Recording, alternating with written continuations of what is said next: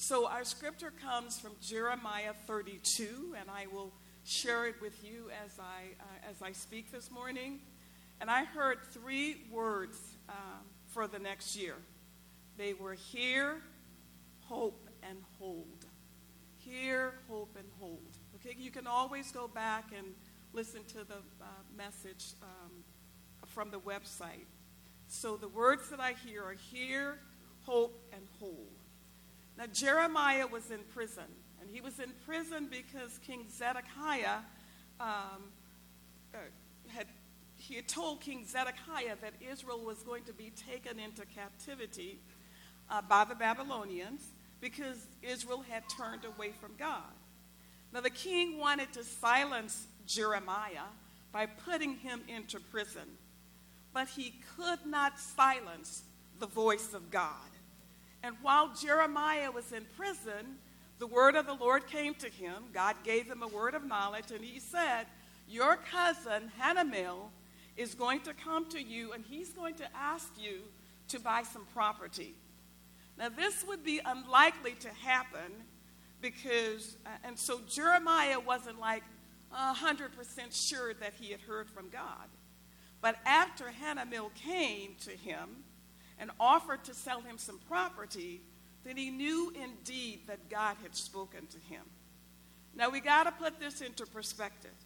The prophecy for which he was in prison was coming to pass. Outside the prison, the Babylonians had set up siege in the land.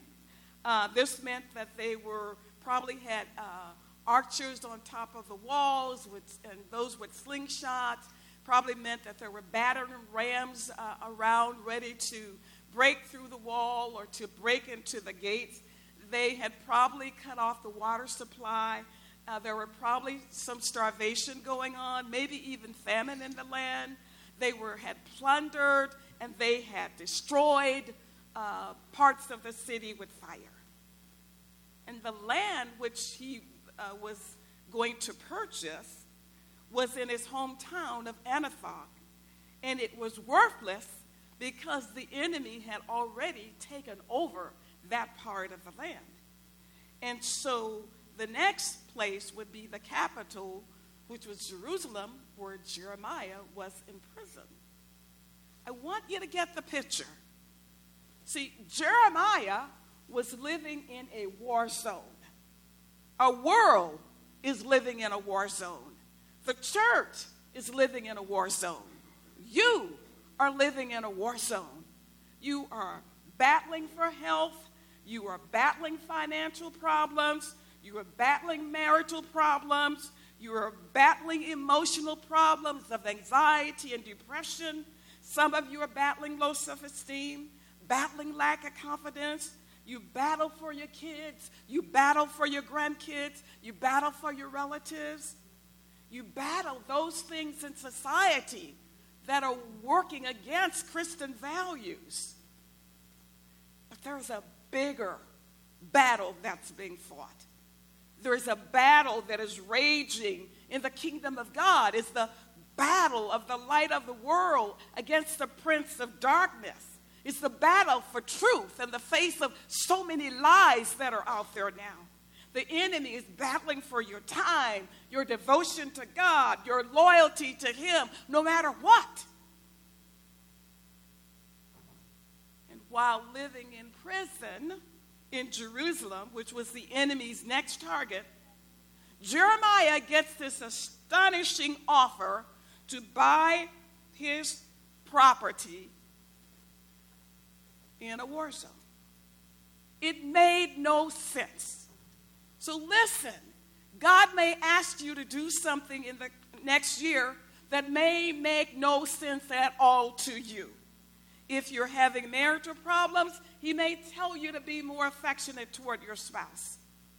If you're having trouble on your job, he may say, pray for that boss that has it in for you. If you're battling financially, he may say, give to that person that you don't even know and you think you need the money worse than they do. What I am saying to you is that in your war zone, you can hear the voice of God. in your war zone, the voice of God will come to you. And that voice will unlock wisdom as God begins to deal with you and give you strategy. Your war zone is where you are now, but God wants to give you strategy that will move you through your war zone and into your future. Now, Hanamel's name means God is gracious. And in 1 Peter, we're told that God is called the God of all grace. So God uses a man whose name means God is gracious to get Jeremiah to buy some land. And this purchase would become symbolic of God's favor upon his people and upon the land of Israel. Now, in this season, I want you to hear it. God is giving more grace to the church. God's grace is his divine enablement that will help you to move forward in this season. You know, Paul was having a hard time. And God told him, hey, buddy, my grace is sufficient for you. It's enough. It'll get you through. It will be what you need to keep moving forward. And some of you need to hear that today. So you may not be in a physical prison like Jeremiah, but you can be a prisoner to your past where you entertain guilt and regret about certain things you did or certain things that did not happen. Or you can harbor unforgiveness from your past and wounds and those kind of things. You can be a prisoner to your present because you don't believe things will ever get better for you. And you can be a prisoner to the future where there is anxiety and you're constantly stressed and worried about things over which you have no control. But God wants you to know that he is gracious. He is the God of all grace, and he's the God of all times. So whether it is the past, the present, or the future where you need to experience the grace of God, he is the God of all grace, and he will be gracious to you in this season. So 2024 may offer some deja vu experiences, and you may begin to feel stuck. But know that the grace of God is there for you. It's what we need in order to move forward, and it is what God is giving to us in this season.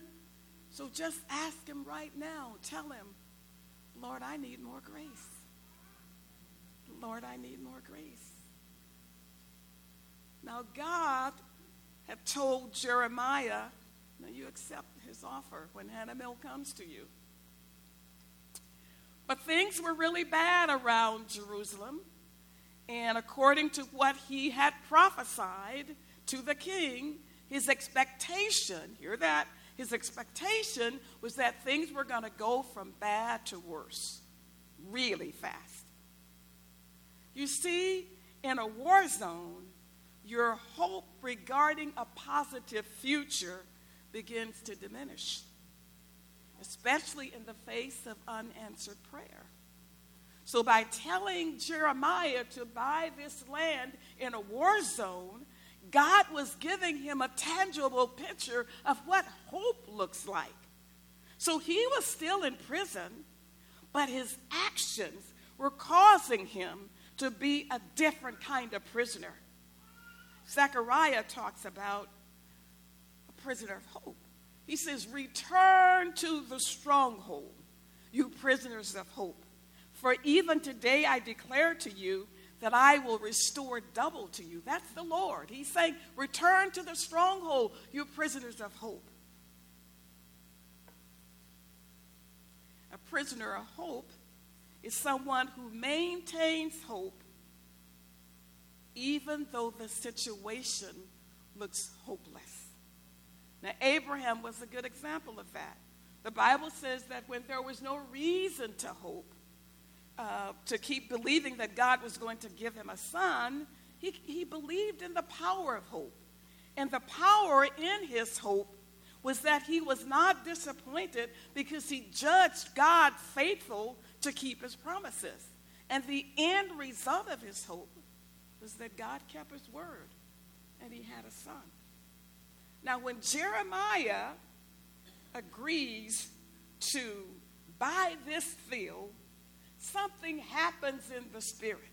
Symbolically, Jeremiah is being moved from a prisoner in King Zedekiah's courtyard to becoming a prisoner in another courtyard that is defined as hope. So starting today and during this year, God wants to restore hope to you, to the body of Christ, to his hurting body. He wants to restore hope. And this is what I heard the Lord say. He said, return to the stronghold. And I say, God, what is the stronghold? He said, I am the stronghold. I am the secure place. Return to me. He said, you put your hope and your confidence in things and people, and they could not save you. Return to me, your stronghold, and place your hope in me. When your hope is in me, you're able to persevere no matter what the situation, no matter what the circumstances. I call you to become prisoners of hope. Trust in my unfailing love. Place your hope in the covenant of love that I have made with you. Even now, he says, presently, when it seems impossible, I say to you, I will bring restoration. I say to you, I will bring change. He says, even then, in the future, when it seems impossible, I will bring restoration and I will bring change. And then I heard the Lord say, Jeremiah made a tangible investment. He paid for the land with silver. He says, I say to you, invest in the land. Hope is the investment that I'm asking you to make. For hope does not disappoint. Hope will not disappoint. And I heard him ask this question. And he said, I require an answer from you. He says, will you hope again? Will you trust me with your whole heart again? We sang it this morning. I surrender all. God is asking, and he's requiring an answer. You cannot leave it blank. He says, will you trust me with your whole heart again? I want you to think about that for a moment. Think about how you will answer that.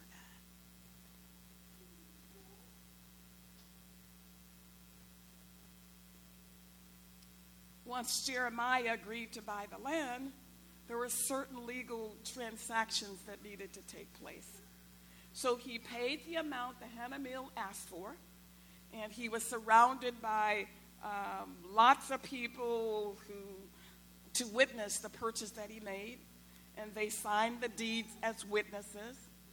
And there were two deeds, and one was called the open deed, and one was called a closed deed. And so why were there two deeds? Well, an open deed of purchase would be vulnerable to tampering.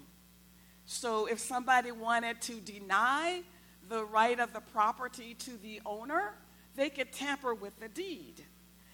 This could happen if the owner was not able to take possession of the property right away. Jeremiah couldn't take possession of the property right away for two reasons.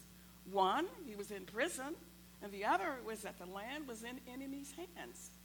So that was the open deed. So it was therefore necessary to have a sealed deed of purchase as irrefutable evidence of who had the right of tenant possession. Sealing it guaranteed that the terms could not be changed. Hear that.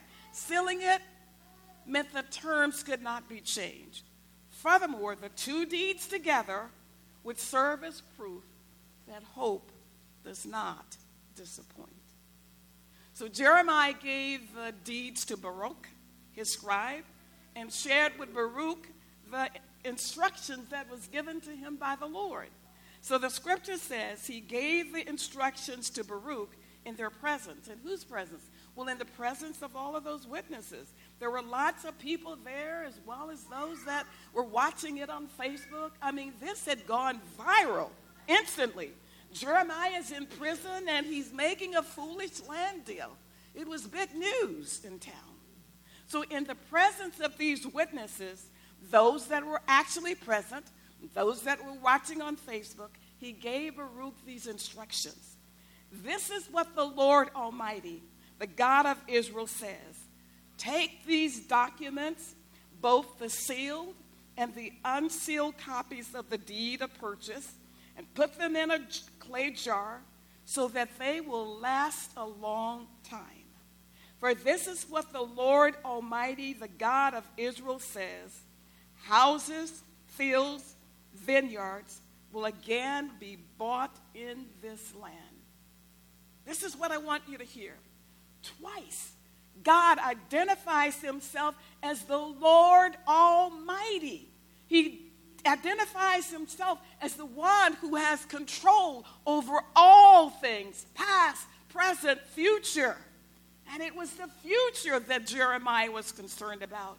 And many of you are concerned about the future also.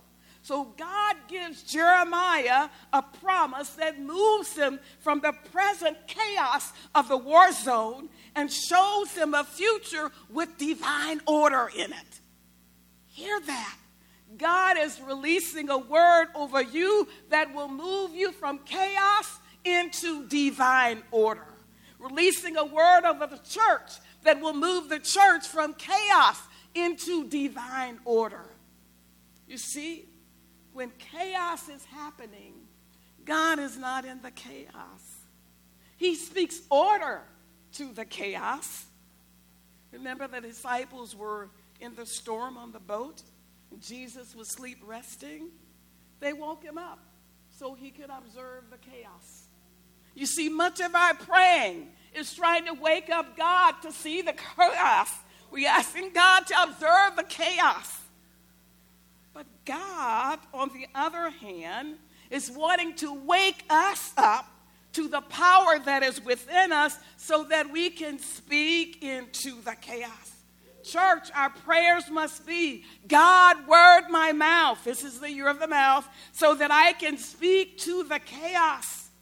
In the next season, in this next year, you will be required to embrace hope and then to speak into the chaos around you. You remember Moses, okay? So Moses was in a chaotic situation. He was moving the Israelites from slavery to freedom. The Red Sea was in front of them, the Egyptian army behind them, the mountains on each side. And Moses did what I would do. He started pushing the panic button. But God said to him, why are you crying out to me in this chaos? Get your finger off the panic button. Speak up, Moses. You speak. Did you hear that? God said to Moses, you speak to the children of Israel and you tell them to go forward. You see, Moses had to learn to deal with chaos, and so do we. He had to learn that the only way that they could move forward was when he had learned how to go beyond the chaos.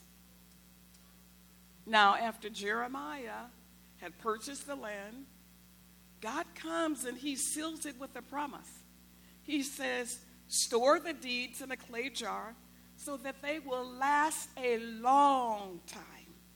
Listen, God is interested in the generations. Your children, your children's children, your children's children's children. He wants you to know that the promise that he gives to you will last a long time. What you do as an act of obedience releases the blessings of God on a future generation.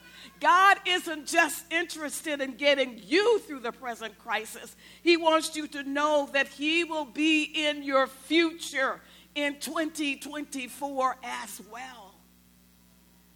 So God told Jeremiah clearly that what he had done in purchasing that land, even in a war zone, would be done again.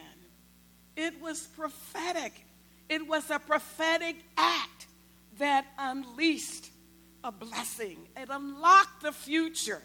So we're going to be called to radical obedience. Whenever he says to you, do it. That's radical obedience. And who knows if our present acts of obedience will release God's mercy upon a future generation. Now, after Jeremiah had completed this strange transaction, which seemed to have happened very, very quickly, he began to think about what he'd done. And he probably felt rather foolish, asking himself, did I just have a moment of insanity in front of all those people? They were probably laughing behind my back. What was I thinking? Buying property in a place that's being destroyed and ravished by the enemy. It's not sound business sense. And he goes like, hey, God, what have I done?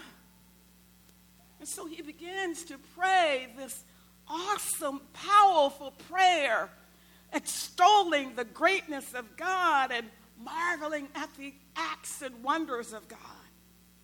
He praises God for his deliverance of his people from Egypt and the mighty signs and wonders with which he brought them into the promised land. And he acknowledges that they had forsaken the Lord and what God had promised had happened to them because they turned to other gods.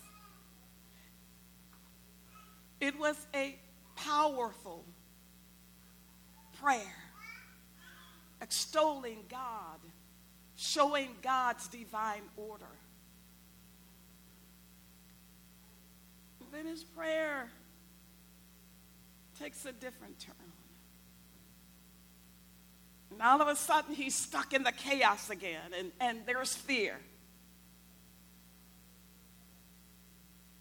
And now, like the disciples in the storm, Jeremiah invites God to observe the chaos that's happening around him.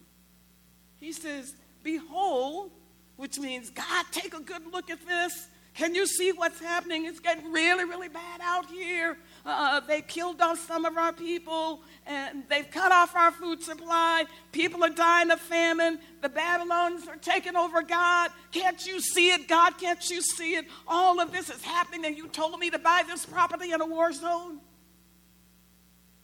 So we're like Jeremiah, aren't we?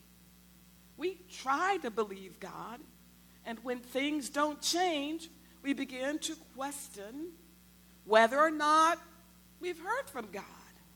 We begin to doubt his words to us. We begin to think that it was just our imagination. We were just making things up. And metaphorically, we are looking at the first deed. See, it is the enemy who attacks that deed.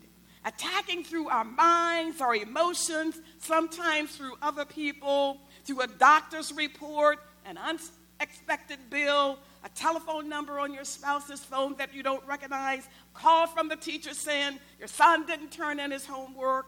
The enemy is attacking the open deed, trying to get you to believe that your situation is hopeless, that God is not going to come through for you, that he has favorites, and obviously you're not one of them. But wait a minute. Wait a minute. Don't you remember there is a second deed? Don't you remember there is a second deed? And God pulls out that second deed and he starts talking to Jeremiah. He starts off by saying, behold. That means, Jeremiah, you need to look, pay attention. I'm about to say something to you extremely important, and I don't want you to miss this. You asked me to look at some things, to fix my gaze upon all that is transpiring around you. All the pain, all the chaos, all the grief, all the problems, because that is where your gaze is. Those things are in your vision. Those are the things that hold your attention. But listen, Jeremiah, I want to change what's in your vision. Can you hear God saying that to you today? I want to change what's in your vision during the next year, and it will start today. I want to open your eyes to see me again. Disappointment has blinded our eyes. Grief has blinded our eyes. Losses have been like a blindfold over our eyes. Failure has blinded our eyes. Sin has blinded our eyes. Lack of commitment has blinded our eyes. Prayerlessness has blinded our eyes. So many things in the past season has blinded our eyes. But I hear the word of the Lord that says, those who sat in darkness have seen a great light. And I heard the Lord saying, you are going to rise in response to the light that is shining upon you. Your eyes will be open to see me for who I am. So he's saying, church, this year, put me back in your vision. Remove the idols that have blocked your view of me. Hear him. He's crying out in your darkness. Behold me, I am the God of all flesh. Did you catch that? Behold, I am. And this was the name that he revealed to Moses. So when Moses asked, what is your name? God answered right back, I am that I am. This is my name forever. Did you catch that?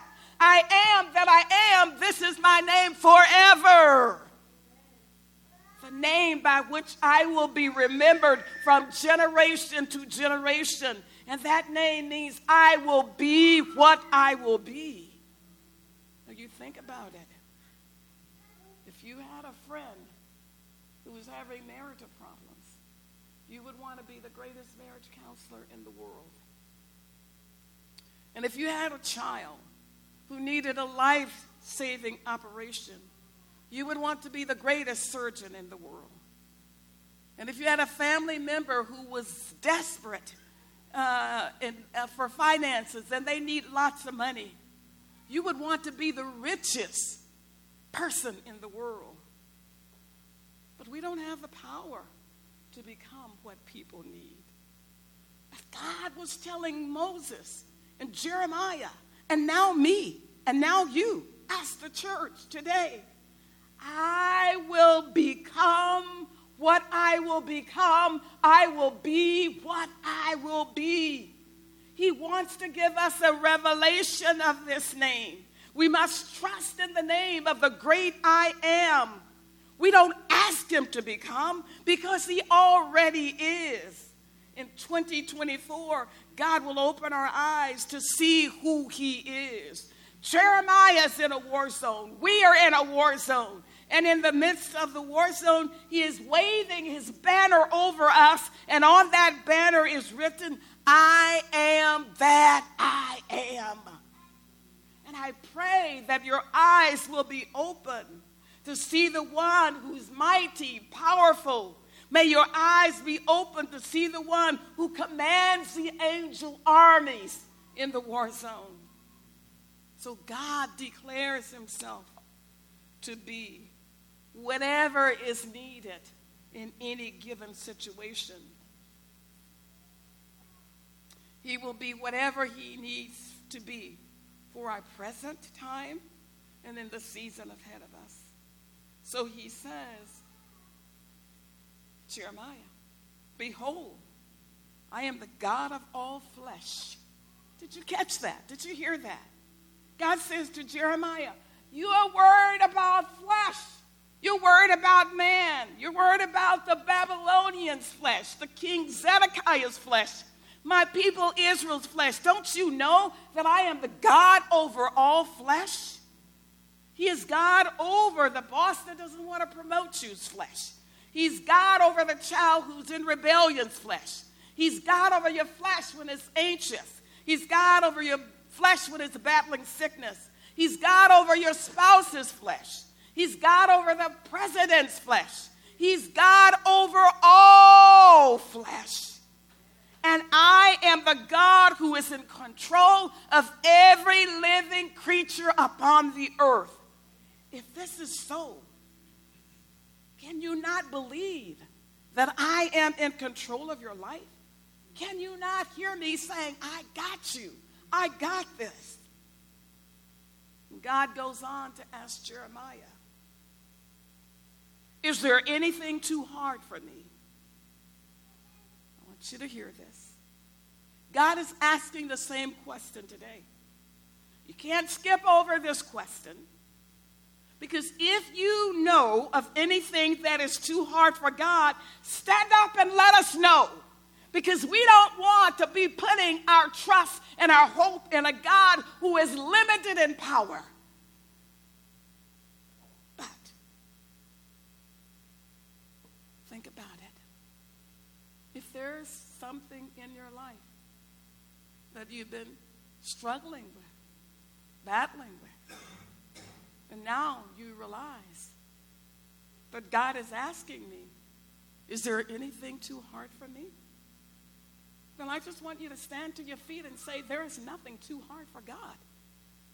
So is there somebody that can witness to me today that there is nothing too hard for God? Say it loud. Say it loud. Say it loud. Amen. And that is a moment of truth. When you say that, you silence the lies of the enemy. Did you not feel something break in the atmosphere when you say, when you declare, there is nothing too hard for God? Something breaks in the atmosphere. The lies of the enemy are vanquished. The enemy would sow lies in our mind and in our heart, causing us to doubt the power and the willingness of God to deliver us. God continues to speak to Jeremiah and explains to him what he plans to do. And he ends by telling Jeremiah this. But thus saith the Lord, just as I have brought all this calamity on this people, so I will bring on them all the good that I have promised them. This is what you want to hear. God says you've had some hard things to happen. Other hard things will happen. Unexpected things, difficult things, painful things. And just because you have experienced those things does not mean that I have turned my back on you. No, I would never do that. I want you to know that I will bring to you all the good that I have promised you. Did you hear that? Can you hear that? He said, I will bring them all the good that I have promised. And there's something that you need to see. So I want you to close your eyes for a moment. And God is saying, I will bring you all the good that I have promised you. What do you see? I want you to see it. He said, I am bringing you all the good that I promised you. What do you see? What is he bringing you? How is he bringing it to you? Do you see people? Do you see a giant moving van?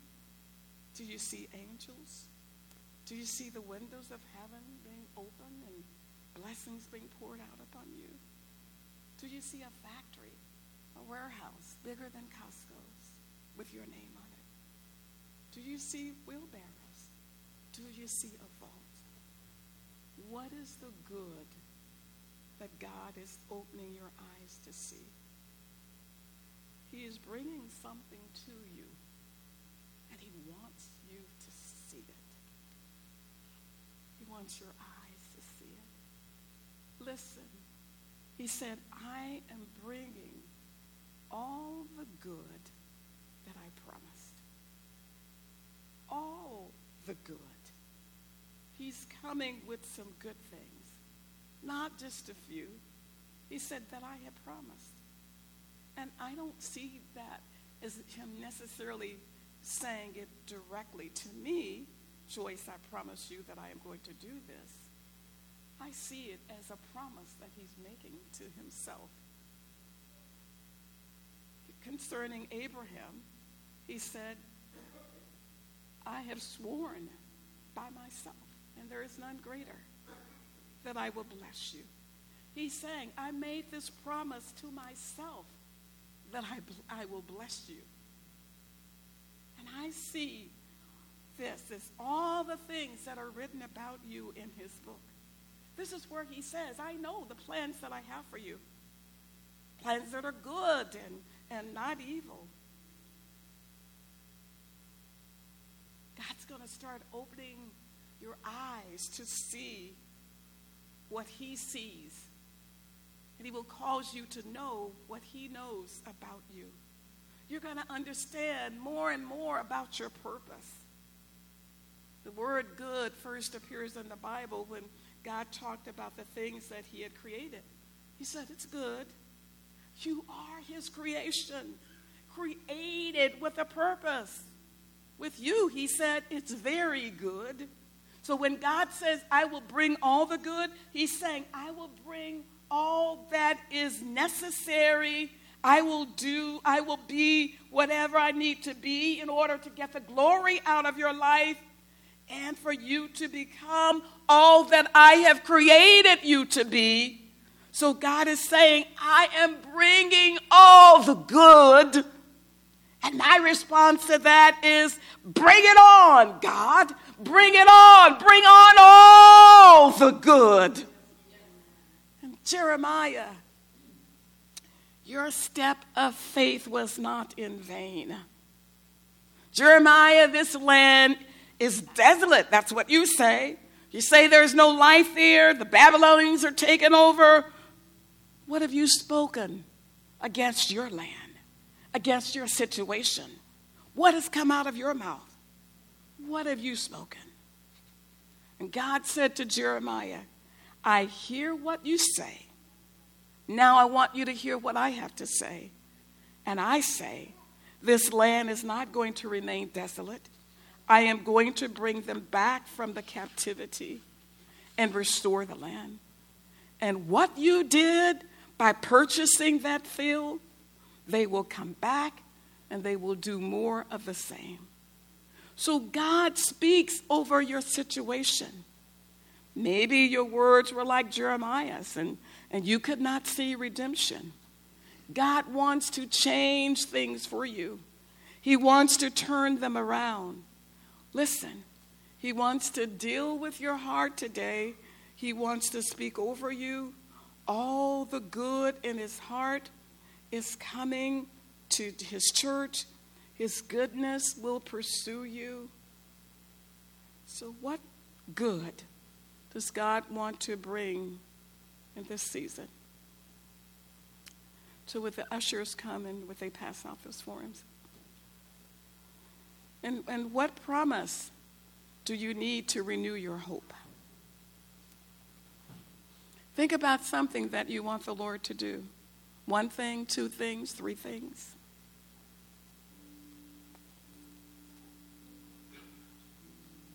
And so you have a form. It's like a deed, just like this. So I want you to complete it. Put your name there. Think of some things that you want the Lord to do for you in this season. Then I want you to sign it and date it. I want you to get some witnesses around you, ask somebody around you to sign it. 2 or 3. Then after you've done that, if you could roll it up and you got a seal, and if you would put the seal on it, that's your seal deed. So think about that thing that you think it's too hard for God. Think about a promise that you have not yet seen come to pass.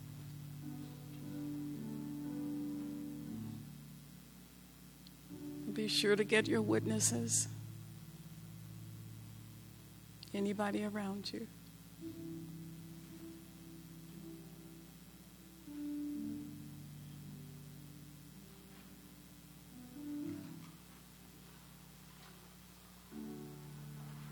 And you need at least 2 witnesses. Out of the mouth of 2 or 3 witnesses shall every word be established.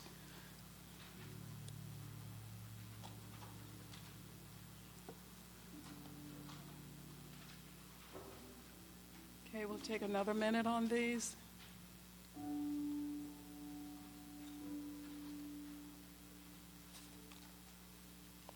So I want you to know that God is the great I am. And he's able to do exceedingly more than you can ask or even think. And I want you to think about what you have written. And then I want you to think up on his name. God wants to give you a fresh revelation of his name. He wants to release his name over his church, imparting new vision for you to see him as he is. The God who's able to do it. The great I am. The Lord God Almighty. Just hold that for a moment. He said, this is my name forever. Forever. This is my name forever.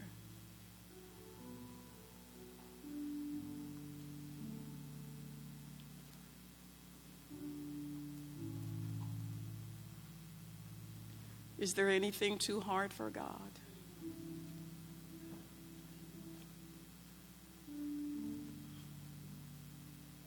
Is there anything that he cannot do?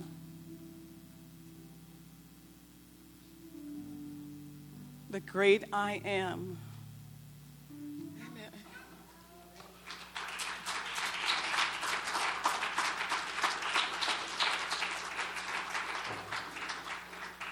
So hear the word of the Lord in the war zone. Hope for a future with divine order and hold fast to his name. Amen. Pastor Matt.